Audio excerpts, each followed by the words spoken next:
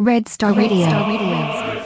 Voice of the revolution. The great Soviet Union. I call him a socialist/communist. See, it's no in between. You're either free or you're a slave. I am a revolutionary, and I am a proletarian.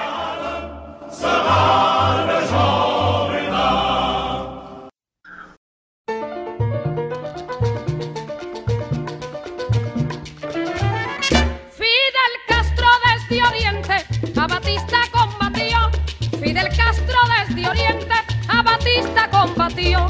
Y a la patria libertó con sus hombres dignamente. ¡Que viva Fidel! ¡Que viva Fidel! ¡Que viva Fidel! ¡Y la bandera cubana! What's going on, everyone? You're listening to Red Star Radio. From Biabak to the Saigon Delta, from the Taiga to the British Seas, the best leftist podcast in the interwebs. What's going on? I'm Evan. With me is Dan Man. Hello. And Sergio. Hey, sup?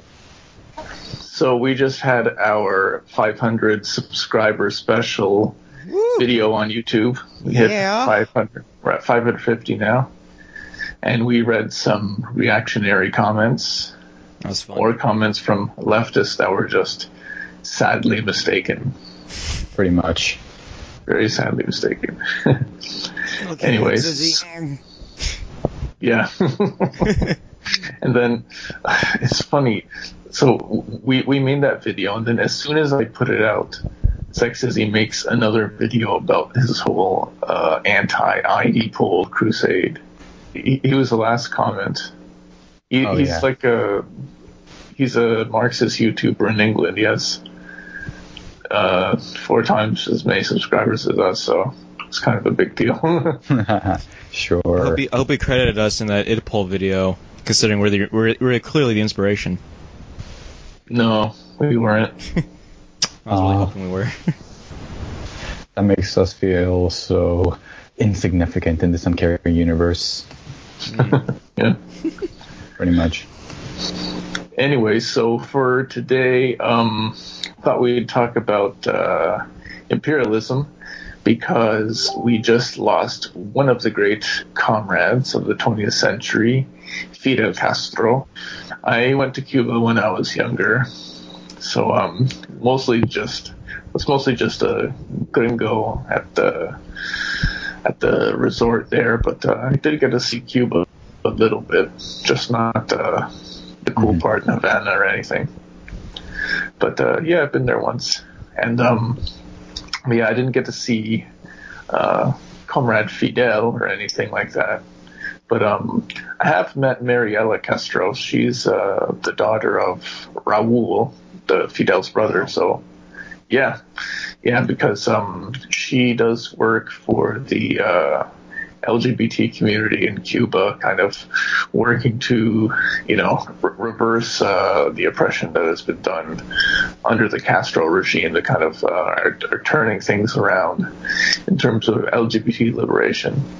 And so Mariela came up to Toronto for our Pride Week one year, when we had this whole World Pride thing that the whole world was supposed to come here for it. And she was invited to speak by the Ontario Federation of Labour, so I got to meet her, take a picture with her, so that was pretty cool.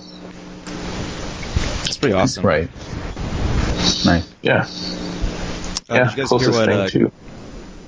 Did you guys hear what Colin Kaepernick said about Castro? He was in Miami, I think. Oh, right, yeah. Like a few weeks before. If you're on our socialism, you probably know about it, because it was on the page kind of a few days ago. What was happening again? Well, he was just in Miami, probably just for a game, I'm sure, or some sort of press conference. Well, not only that, but this guy's so badass. He wore this T-shirt of Malcolm X and Fidel Castro in Miami for a press conference. That takes balls. Right. Yeah, and unfortunately I couldn't go because Miami is 6 hours away from where I live, so it's just and plus I didn't know he was coming. I would totally have gone if he was closer. But anyway, yeah, I think I remember him saying, like, they were talking about, like, oh, well, do you support Castro's oppressive regime? Rah, rah, rah, rah, rah. And I was like, that was like all the press. The whole thing with Miami is a lot of them, by the way, from what I recall, that they were Cuban bourgeoisie or like a lot of them have ties to the mafia and all that bullshit. Like, I mean, you look at Cuba under the Batista regime, and it was just completely shit. Like, you can make arguments that all Castro did was continue dictatorship, but if that was the case, at least conditions were better under his dictatorship than Batista's. Considering Dan's an anarchist, you might consider it a bit of a moot point, but like, everyone, like, with half a brain would realize that the Castro's ultimately better than the U.S.-backed despot. In fact, most U.S.-backed despots, like Islamic totalitarian states in the Gulf or like Latin American dictatorships through Operation Condor, pretty much fucked over a lot of people. It's actually kind of funny if you look at the early reaction to Castro in Cuba. The Americans were actually positive about him, largely because Castro's interests were initially, I think, just more anti-imperialist self-determination and all that. But ironically, American paranoia about losing one of their colonies actually drove him more and more to be Soviet-aligned. So you did it, your fault. I think he had Marxist views the whole time. I don't think he was aligned until much later. Right, yeah. Because, like, at that time, they were, like, Marxists were split because of the Khrushchev regime. Right. Yeah, he was kind of driven into the arms of Khrushchev.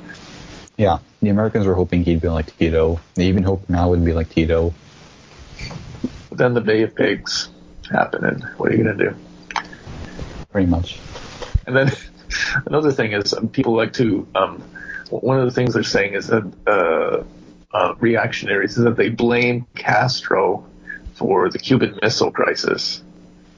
Like, as if the U.S. was just like, oh no, you're putting missiles near me. Oh, why did you do that?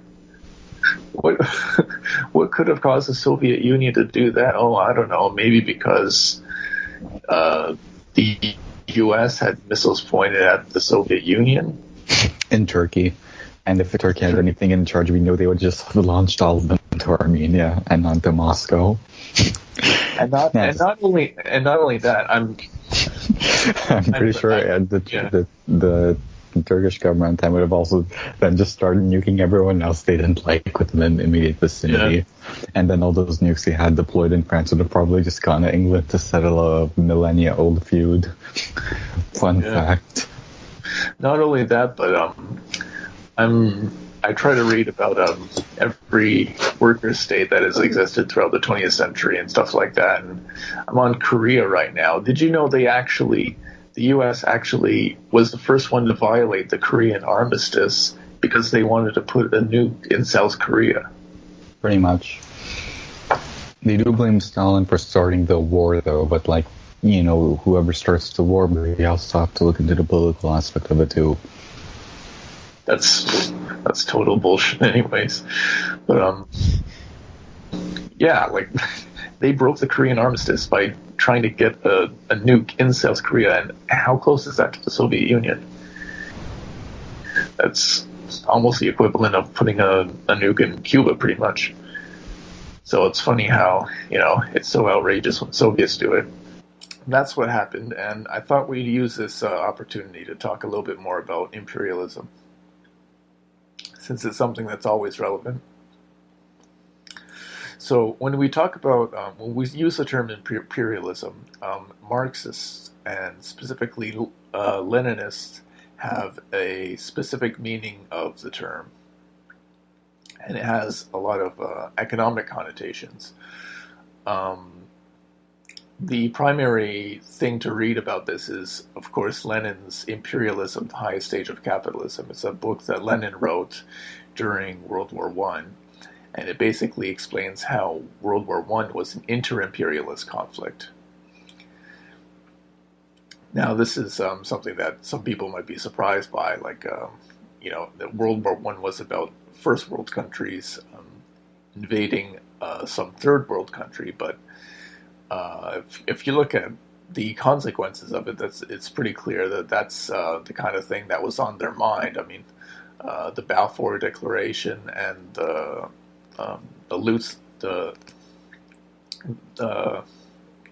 Sykes-Picot borders and all the things that started happening in the Middle East. Those can be traced all the way back to the Great War. But more specifically, Lenin wrote about imperialism as an economic phenomenon. Basically, what happens is, under capitalism, you have firms that have to compete with each other, and they always have to be making more and more money because, they have private investors. That's how it works. There always has to be more profits. The size of the company, the size of the profits always has to be growing. And so what happens is, the logical extension of this is companies get bigger, they buy out other companies, they push other companies out of the market, they want to be the biggest. The consequence of capitalist competition is to eliminate competition. So that because that's what's best for business, if there's only one company that completely dominates everywhere. And what happens is, they get to be so big that they basically become monopolies when they have the whole domestic market cornered. Pretty much. Ironically, though, enough, a privately owned monopoly would actually be extremely bad for business unless marginal returns were to be extremely constant. But unfortunately, if there's anything we learned, it's that it's capitalists don't exactly think rationally to the market as much as we think they do, because they're usually blinded by what it seems to be a short-sighted profit motif, and they're just going to want to go on and on and on, even when it's unfeasible, even when they need government aid to keep on going, but they're still going to lobby the government to pretty much do things in their favor. And just grow to some sort of gigantically sized super conglomerate that has power and globally, regardless of how efficient that may or may not actually be. And who's going to pay for that anyway? The workers and millions of dead bodies. No, that's getting a little ahead of me. Yeah. So basically, they get this big that they become monopolies.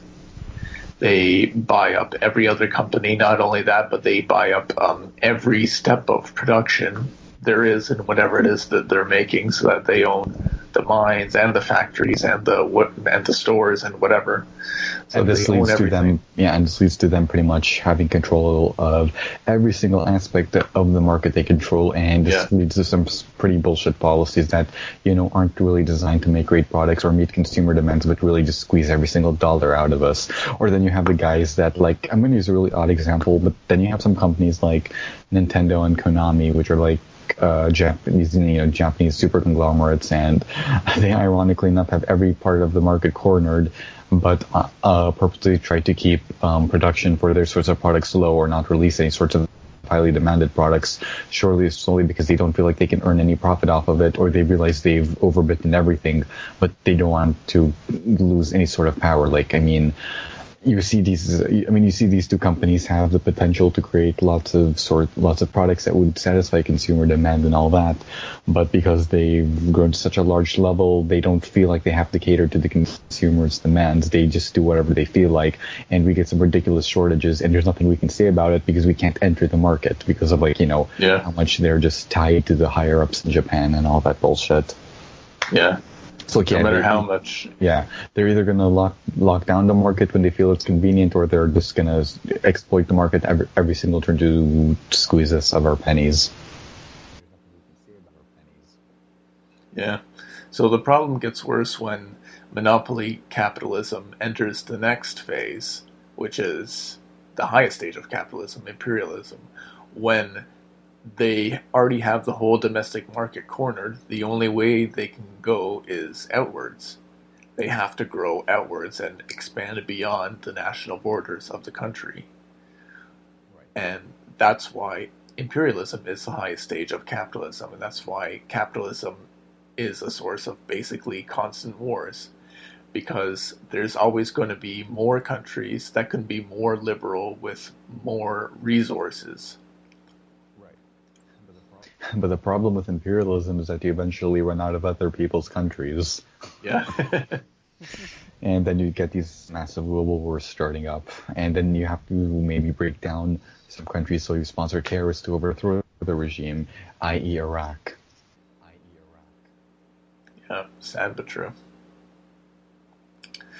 So basically, that's what the Marxist understanding of imperialism is. It's an economic term that explains why war is so constant under capitalism, because as companies get bigger, they have to expand outwards, and that means either interfering in different countries, setting up puppet regimes, different types of client regimes, or they have to go to war if a country is recalcitrant and won't toe the demands of certain private interests within the imperialist country. Because, of course, as Marxists, we understand that every state has a class interest, and capitalist states are dictatorships of the bourgeoisie. They exist to serve the interests of private capitalists.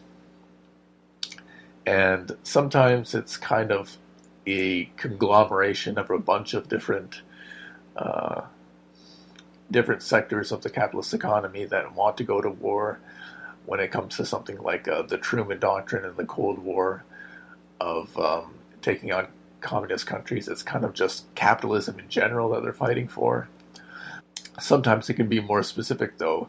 If you look at Guatemala in 1954, that was basically a coup that the CIA, I believe, hatched against the Arbenz government, which was trying to nationalize some land that was owned by United Fruit Company, and it was basically the entire CIA coup was done solely at the behest of the United Fruit Company.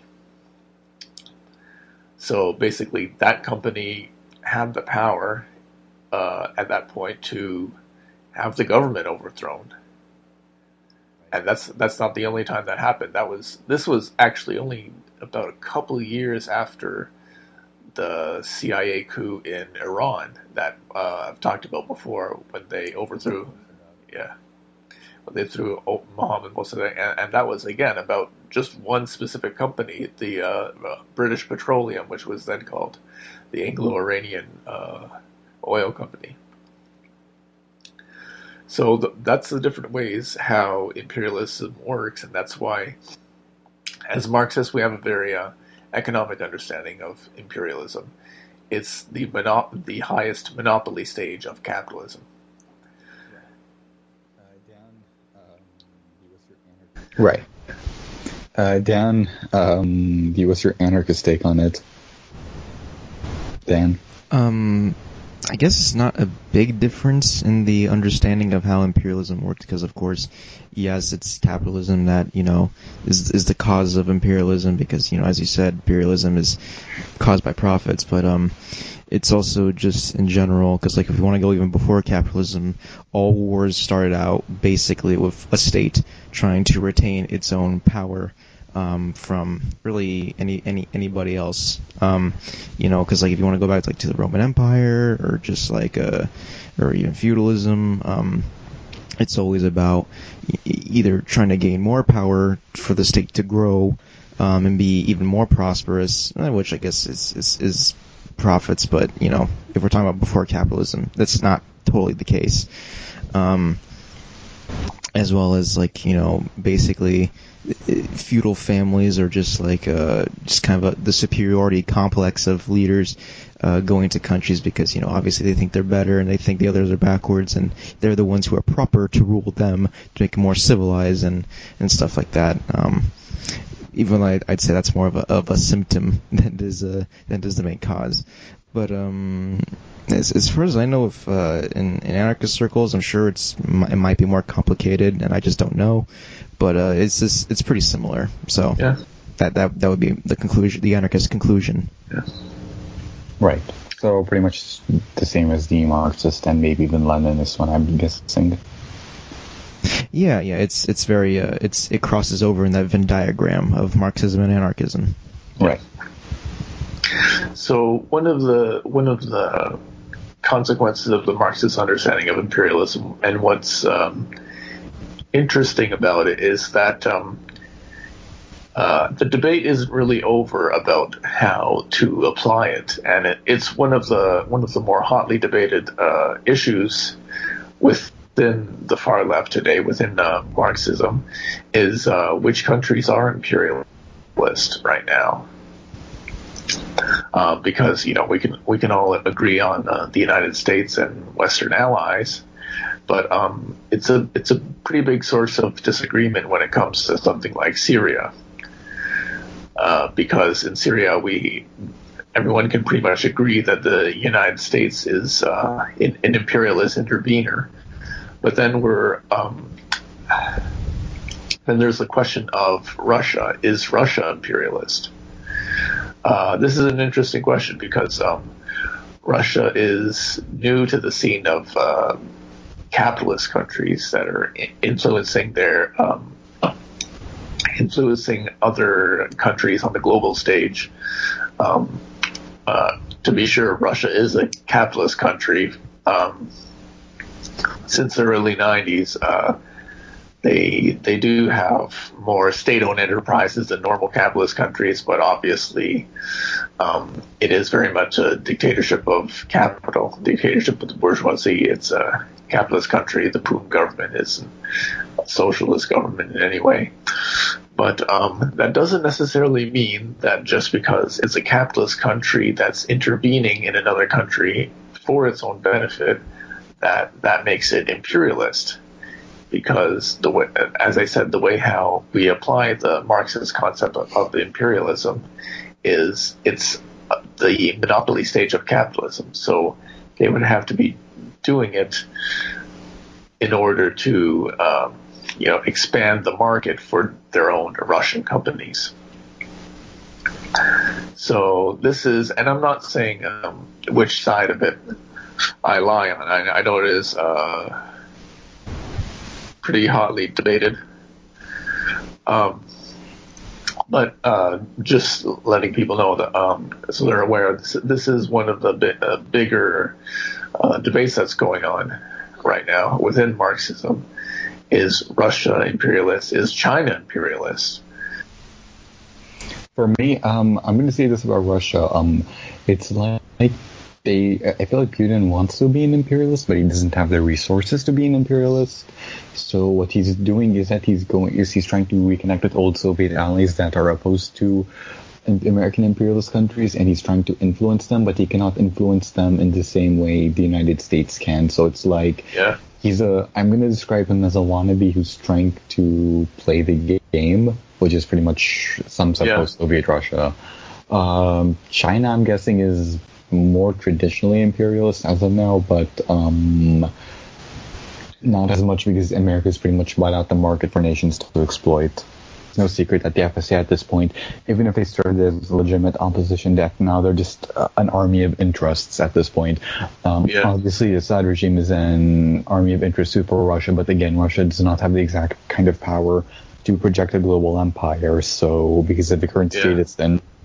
So, like, I'm pretty sure Assad would be fighting back rebels without any sort of Russian interference. And then you have the Kurds, which are, like, representing global interests because everyone except for Turkey and the Gulf wants the Kurds to win because they're seen as a moral force. And because the Kurds are Rojava communists, I'm inclined to agree.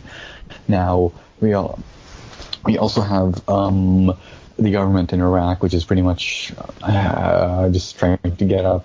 It's like suspicious of the West once more, and it's actually turning to its old enemy Iran for assistance, and maybe even Russia.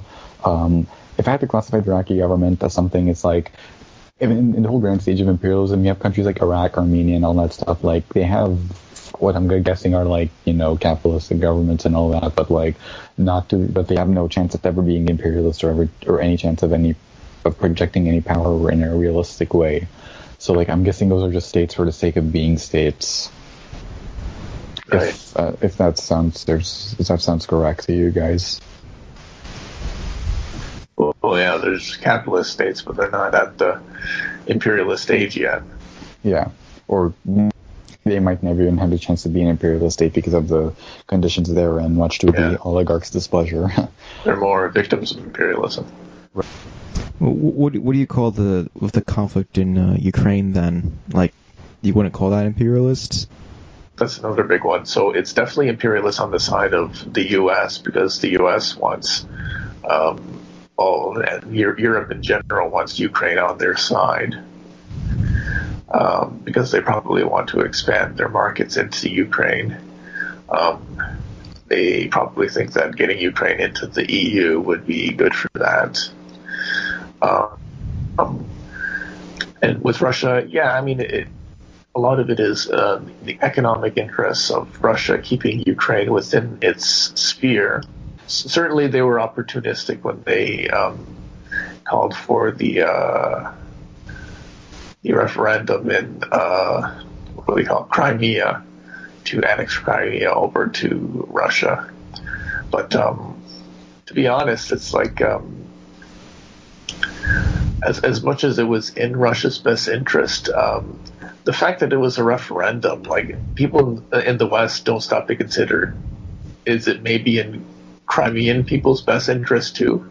I mean, unless there's doubts about the legitimacy of the referendum, it seems they actually did want to go over to Russia, and I kind of don't blame them. I mean, you want to live in a country where the neo-Nazis are in part of the ruling cabinet as a result of a coup that was backed by the U.S.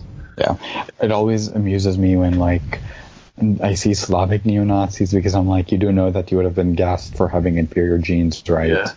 If you want to be a nationalist, at least honor your grandpas properly. Yeah, that's true. Unless, of course, they were the sons of collaborators. In that case, they deserve to jump off a cliff. Yeah, Stepan Bandera worshippers. Yeah. In Armenia, we have something similar with the Gardner and Neza supporters, but Neza was I would even call him so much as a neo-Nazi, so much as he was a weird opportunist that tried to get anyone to advance a so-called Armenian interest, and that included starting an Armenian legion in the Wehrmacht, despite the fact that said Wehrmacht legion was made up entirely of prisoners who clearly didn't want to be there, and surprise, surprise, were ineffective because they kept fleeing and freeing Jews rather than following orders, and just linking up with the Red Army again when they could. And Neza was imprisoned, and he's I would describe him as a Nazi, and then he just started writing letters to Stalin and to forward Armenian interests and all that. And but then you have this group of they're few in number, but you have these Armenians that think that Neza was some sort of hero and all that, and that the Armenish Legion of the Wehrmacht was this freedom fighting force, despite the fact, again, it was a POW battalion with extremely high desertion rates and was completely unreliable as a unit for blatantly obvious reasons, because they knew they would have gotten genocided again once the war ended, if the war were to end in a Nazi victory. But this is what happens when you're illiterate with history. Yeah. Weird. Oh yeah, this obviously, of course, this leads into the misuse of symbols. For example, what really pisses me off is that the Ukrainian forces use red and black, the Makhnos and the band, the Free Territories of Ukraine flag. Yeah, that's terrible. For themselves. I'm just you guys, they really don't get it. It's kind of like if rednecks here use the CCP flag to represent their rebellious spirit. Wouldn't have the actual rednecks been accurate to that? Yeah. The OG. And yeah, actually it's funny, the rednecks have been appropriated by reactionaries from their original roots. Oh yeah, true. When will it end? Actually, I saw a really brazen picture of the neo-Nazi militias in Ukraine taking their picture with U.S. armed forces, and they actually had the Schutzstaffel logo on the background. The SS. Oh, fuck, really? Yeah, they actually had it. With U.S. forces? Yeah, I believe it was with U.S. forces. I'll look it up. Oh man, we need to get on. These guys were caught red-handed, and if Russia did something like that, it would be all over the news. But because it was the U.S., they're never going to cover shit like that. No. RT will though. Yeah, RT will, of course. RT will do anything in Russia's interests. Mm-hmm. Yeah. So yeah, that brings us to the the war in East Donbass, of course. In terms of that, it's like, again, Russia obviously wants Ukraine to be in Russia's economic sphere of influence, but at the same time, I don't blame them for helping their fellow Russian people who live in Ukraine who don't want to be part of this new, fascist collaborating coup government of Kiev. Yeah, I think it would actually be in Russia's burden to accept like a whole swath of people and all that. Like, it would definitely be furthering their power, which could make me understand why they would say that all these rebels are like Russian backed. Like, some of them most likely are and all that, but like they're gonna, like, in those circumstances they're gonna want to revolt anyway. Yeah.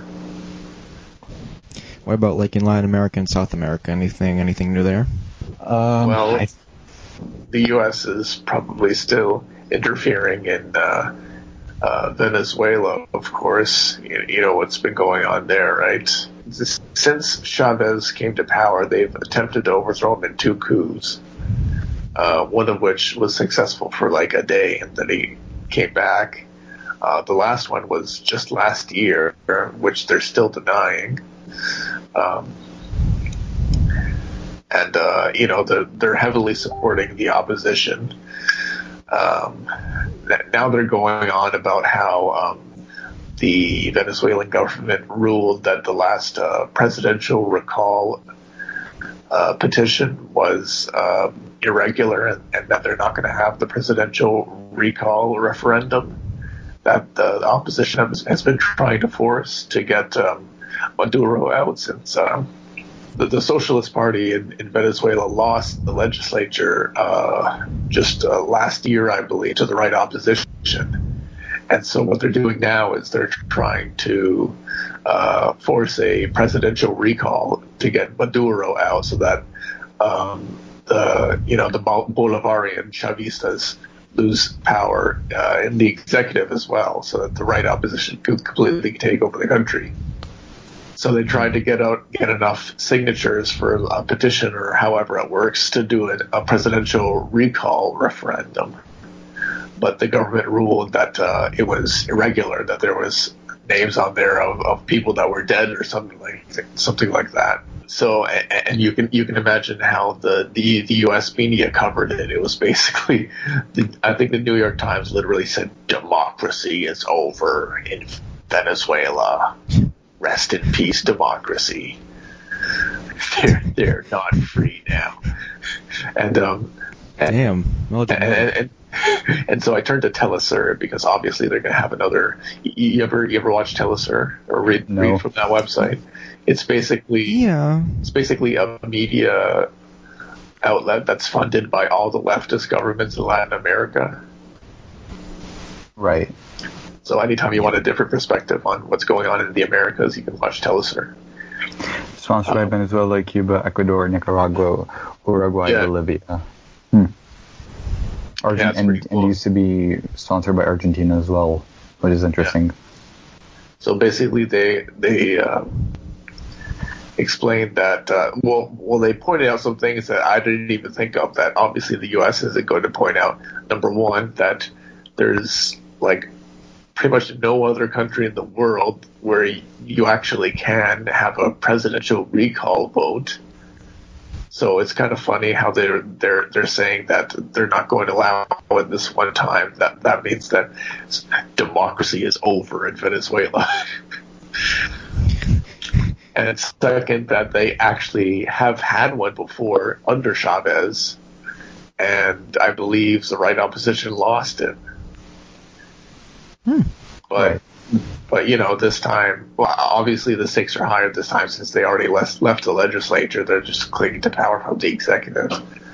But the fact that they claim that it was an irregular vote, that they didn't actually get enough names on the petition, that means that democracy is over in Venezuela. As if this is Maduro pulled off a coup for himself. Right. It's just ridiculous. Although, like, Erdogan might have pulled a coup on him himself, so I could see maybe where they were coming from, but yeah. Anyways, that's just some of the sabotage and intervention that has been going on in Venezuela.